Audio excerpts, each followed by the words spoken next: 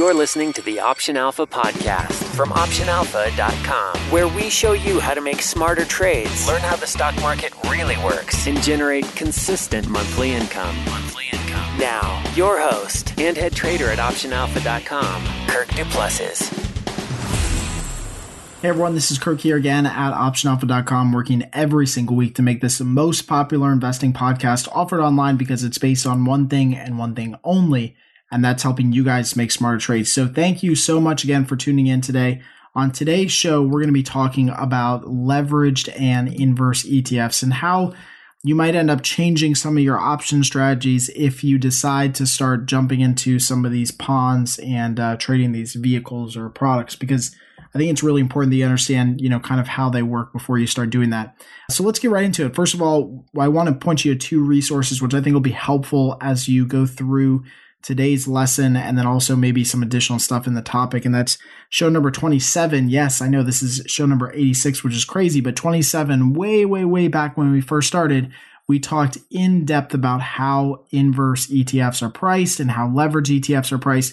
We're going to be touching on a little bit of that again here today, but that episode is, again, just like fully chock full of that like whole pricing model and structure. And then episode number 68, which is where we brought on Mark Sebastian about trading volatility. That was a really good one about just VIX term structure, etc. So if you want to learn more about VIX today, then I would suggest you go over and listen to show number 68. So here's really the three things that I have to say about changing option strategies around inverse and leverage ETFs. Number one is that you've got to remember that inverse leverage ETFs have what's called pricing drag, basically.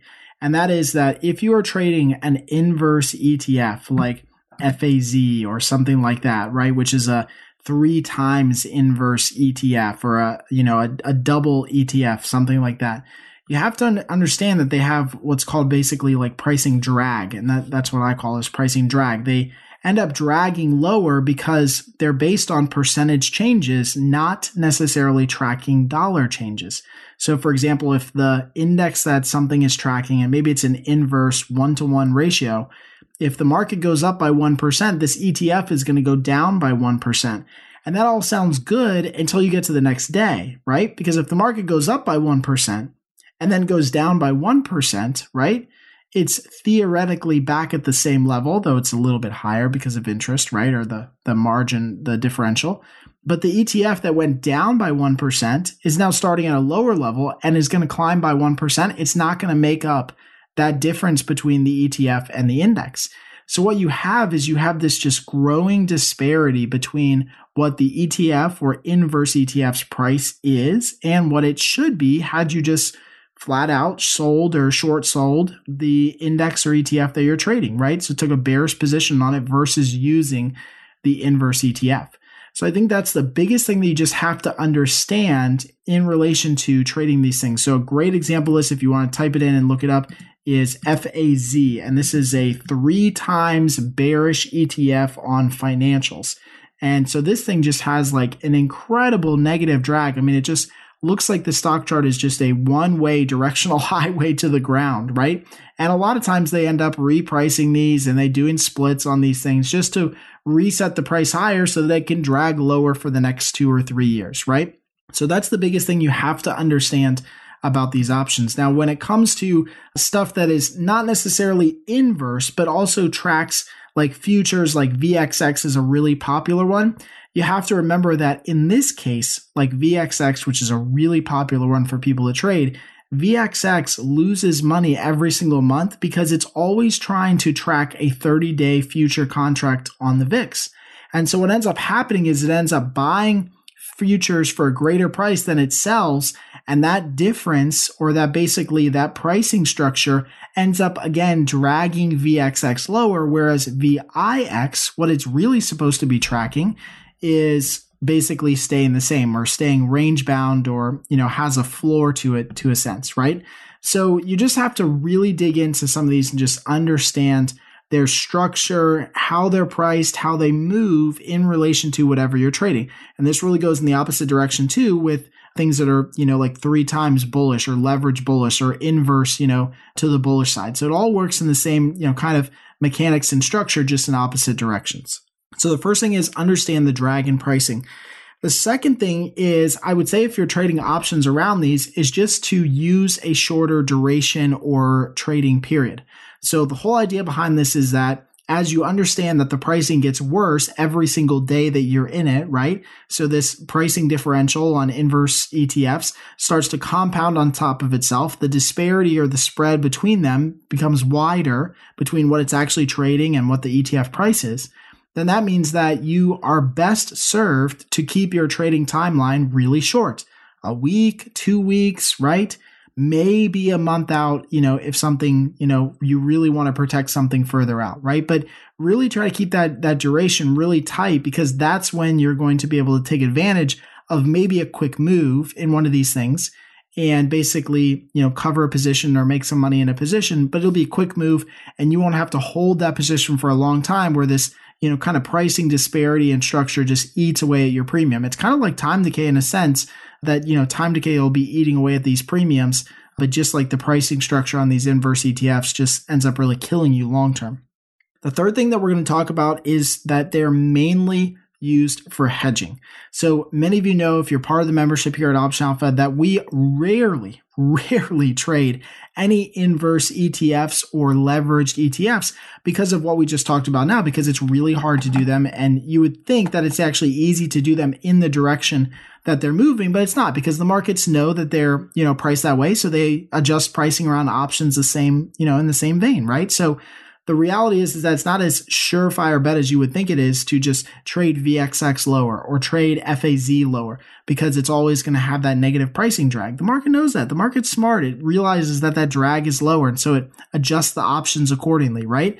And the same thing why, when you see VIX options have really weird pricing sometimes, because it's always based on the fact that the market knows that implied volatility will be higher in the future. Or if we have a big spike in the VIX, we know that implied volatility will eventually calm down. That's all priced in the future structure of the VIX, right? So we know that here as options traders. So my suggestion to you guys is that if you're going to use options around these, please use them mainly for hedging purposes, and then realize that you don't need to do a lot of contracts to hedge your position, right? Especially if you're doing a double leveraged or a 3x leveraged position. Ideally, if something really crazy is going to happen in a couple days or a week, then get into a small position in that if you want to. Again, I do not do this. I'm just full disclosure. I just don't do this. But if you want to, you can. I understand why people want to do it. Get into a small position and use it to hedge something else, just realizing that it can move very quickly and you don't need a lot of contracts to hedge, right? Because a 3x inverse ETF can hedge 3 times as many of some other position that you have in your portfolio. Okay. So treat it like insurance. It really is insurance. That's how it basically pays out, right? That's the best way to use it. Another way that we use it, and just like full disclosure, I think we talked about this on show 68 with Mark as a great trading strategy. And that is when things like FAZ, and VXX, when they pop, when they move against their overall trend that they should be in, which is like this negative drag in pricing lower, when they do pop higher, that might be an opportunity to sell some options on them or to go bearish on them, because the long-term outlook is that the longer you hold them in that instance, right? Because it's popped higher, it's had a quick little spike, that you're going to take advantage of that pricing structure over the next 30 or 45 days, right? So that would be the only time where I would actually trade them for a profit. And actually, trading VXX is one of the most profitable trades that we do. It doesn't always pop higher, right? That's the problem with it, is that maybe it happens once or twice a year. And when it does, we're in there with a bunch of contracts, a bunch of different positions, trying to trade it as much as possible when it pops higher, because that's that opportunity to kind of trade that term structure, that pricing structure, that drag lower, but it just doesn't happen all that often. So that's the only thing I could say about those. We don't trade them for the vast majority of the time here at Option Alpha. It's just not what we do. It doesn't generate a lot of income for us. But when given the opportunity, we will use them for hedging purposes, either like on a Fed announcement or on a Brexit type situation. That's something that we talked about with elite members during Brexit way back when, if you guys remember when Brexit was happening. So those would be instances where you might want to hedge with a couple contracts just to kind of curve the edges, right? Just to reduce a little bit of that tail end risk in case things go really, really crazy. And now our favorite part of the show, Trader Q&A, where we ask a question from one of our current members about options trading. Got a question you'd like to ask Kirk to answer live on the air? Just head on over to optionalpha.com/ask and hit the record button to leave a message. That's optionalpha.com/ask. And now, here's today's question. Hi Kirk, this is June from somewhere near Thailand. I have a question about call debit spread. I bought a Tesla February 235 call debit spread when Tesla was around 227 a couple of days ago.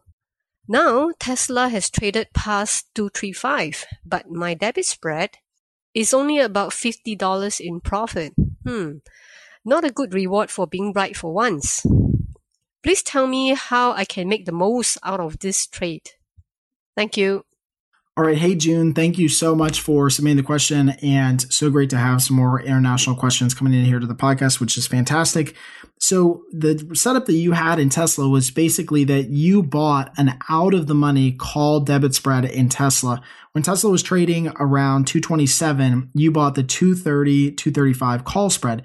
And now Tesla's trading above 235, which is great, or at least at the time that you sent this recording to me. And that's awesome, right? So you got the direction right. And I think that's probably why you're frustrated that it just didn't work out on the option side. The reality is, though, is that your options probably had, right, a longer duration at that time period, right? And so they had a lot of time until expiration. And so when you buy options that have time until expiration, especially a spread, that spread moves slowly. So the pricing moves slowly. In fact, it kind of accelerates as we get closer to expiration with time decay and volatility coming out of it. But what you're seeing the effect on is that you got a early move in the stock, and that's not reflected as much as you'd like in the pricing of the option spread because that spread has so much time left. The stock could reverse. So the options are moving in price. It's just that the differential between the 2 months is not that great because there's still a lot of time left. There's still a lot of volatility priced in, so you don't get that. Now, if the stock were to stay here, just for full disclosure, let's say that Tesla just stops trading and just stays totally flat at 235, so above your strike prices, then every single day you'd get a net credit in your account from time decay and volatility decay. So as you get closer to expiration, now your profit goes from $50 to say 55 and then 60, 65, 70, etc. It just starts growing every day because now the pricing between the two different strike options is now starting to decay and the real true value is starting to reveal itself. Basically that there is a $5 difference. But I always tell people with debit spreads is that debit spreads are great for this fact because they give you more time to be right. But when you're right early, it kind of stinks. I mean, like there's no doubt about it, right? Debit spreads are great to trade longer. You want to buy as much time as you can get because it's fairly cheap and they don't move too often, right? So you get a lot of time to be right. But if you get an early move in the stock like this, then it ends up, kind of not necessarily shooting yourself in the foot because you still make money on it, but it's not as great as what you thought it would be at the end of the day. So hopefully that helps out. Again, if you want to get your question answered here on the podcast or live on Facebook and Periscope, which I've already started doing and people really enjoy. So if you haven't joined our Facebook community, please head on over there on Periscope too. We're starting to do YouTube lives. It's been a lot of fun. I like doing it, like interacting with people, getting a lot of social engagement, which is very cool. Please head on over to optionalpha.com/ask, click the big red button in the middle of the screen and leave me a private voicemail. Remember, there's no software to download or install. It's incredibly easy. You can do it on your phone or your desktop, whatever. But go over there and get that question into us so we can get it onto the next podcast or Facebook Live.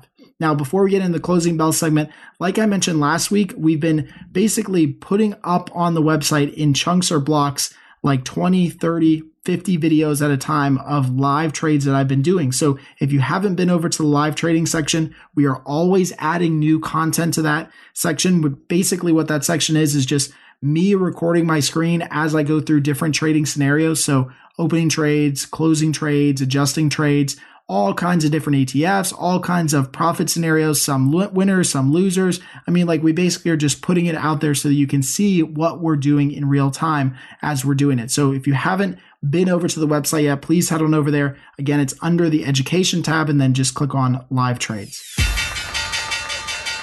Now, the closing bell. Find out which stocks we're looking at right now, trades we're making, and hear our game plan moving forward.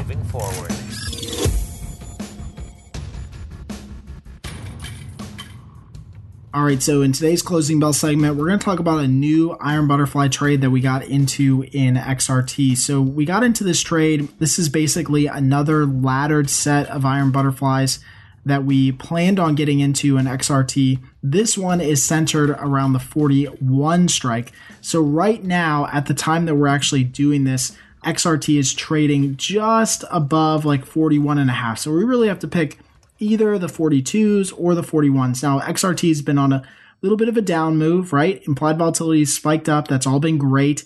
Gives us an opportunity to sell some good premium at, kind of richer levels than usual. But we have to pick a direction here. We got to pick either the 41s or the 42s just to be a little bit bearish or a little bit bullish. So with XRT trading a little bit above 41.5, we're going to pick the 41 strikes. That centers our iron butterfly just slightly below where the stock is trading right now. Now from there, we're going to go ahead and buy options out on either end $5. So we're going to buy the 46 calls and then buy the 36 puts. Now those options, the reason that we chose those is because $5 is just a good starting basis usually for stocks that are, in this range. We could have easily gone $6 out or $7 out. But here's the thing on this one. This is what I really want to drive home in this podcast today, is that those 46 calls and 36 puts are worth respectively $9 and $6 each. Once you start going further out than 46 on the call side and 36 on the put side, you're only saving $1 for every strike price basically that you go further out. So if you think about it like this, and this is hopefully the common sense aspect that we're trying to get across here, is that if we go out one more strike and make our iron butterfly one more strike wider on each side, we're taking on a full dollar of risk or $100 of risk to potentially save in pricing $2, right?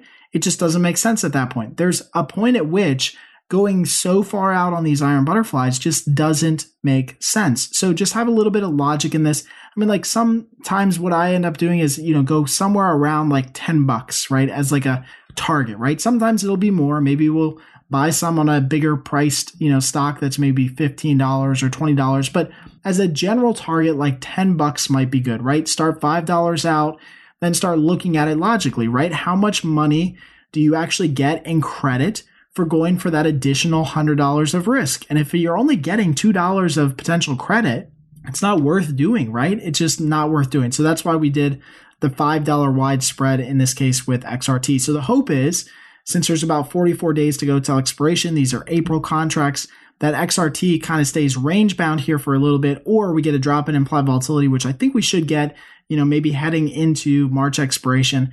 Once we get that, just even a little drop in implied volatility, we'll be out of this right at our 25% profit target. So we're taking in a big credit of $220, trying to take this thing off pretty quickly once it's decayed in value by 25%. So we're not going to hold it all the way to expiration. And hey, who knows, we might even leg out of this position like we talked about in the previous episode in show number 85, how we did with FXE. That's definitely something that we might do because those long options are really not worth that much money now. And if it decays in value overall, I bet you those long options probably will be worth $1 or $2 a piece. So we might just leave those on and have them act as little lottery tickets or, protection against tail risk heading into the April expiration. Thanks for listening to the Option Alpha podcast. If you liked what you heard, please drop by iTunes and leave a rating or comment. Plus, you can get everything: free email updates for future shows, transcripts, video tutorials, case studies, and more. Just visit our website at optionalpha.com. All right, so I truly hope you guys enjoyed today's episode and got at least one thing out of it that you can apply right now to make you a smarter, more profitable trader and investor. As always, you can get additional resources, links mentioned in the show, and some related video training by going to optionalpha.com/show86. Again, that's just the number 86, optionalpha.com/show86. Until the next time, happy trading.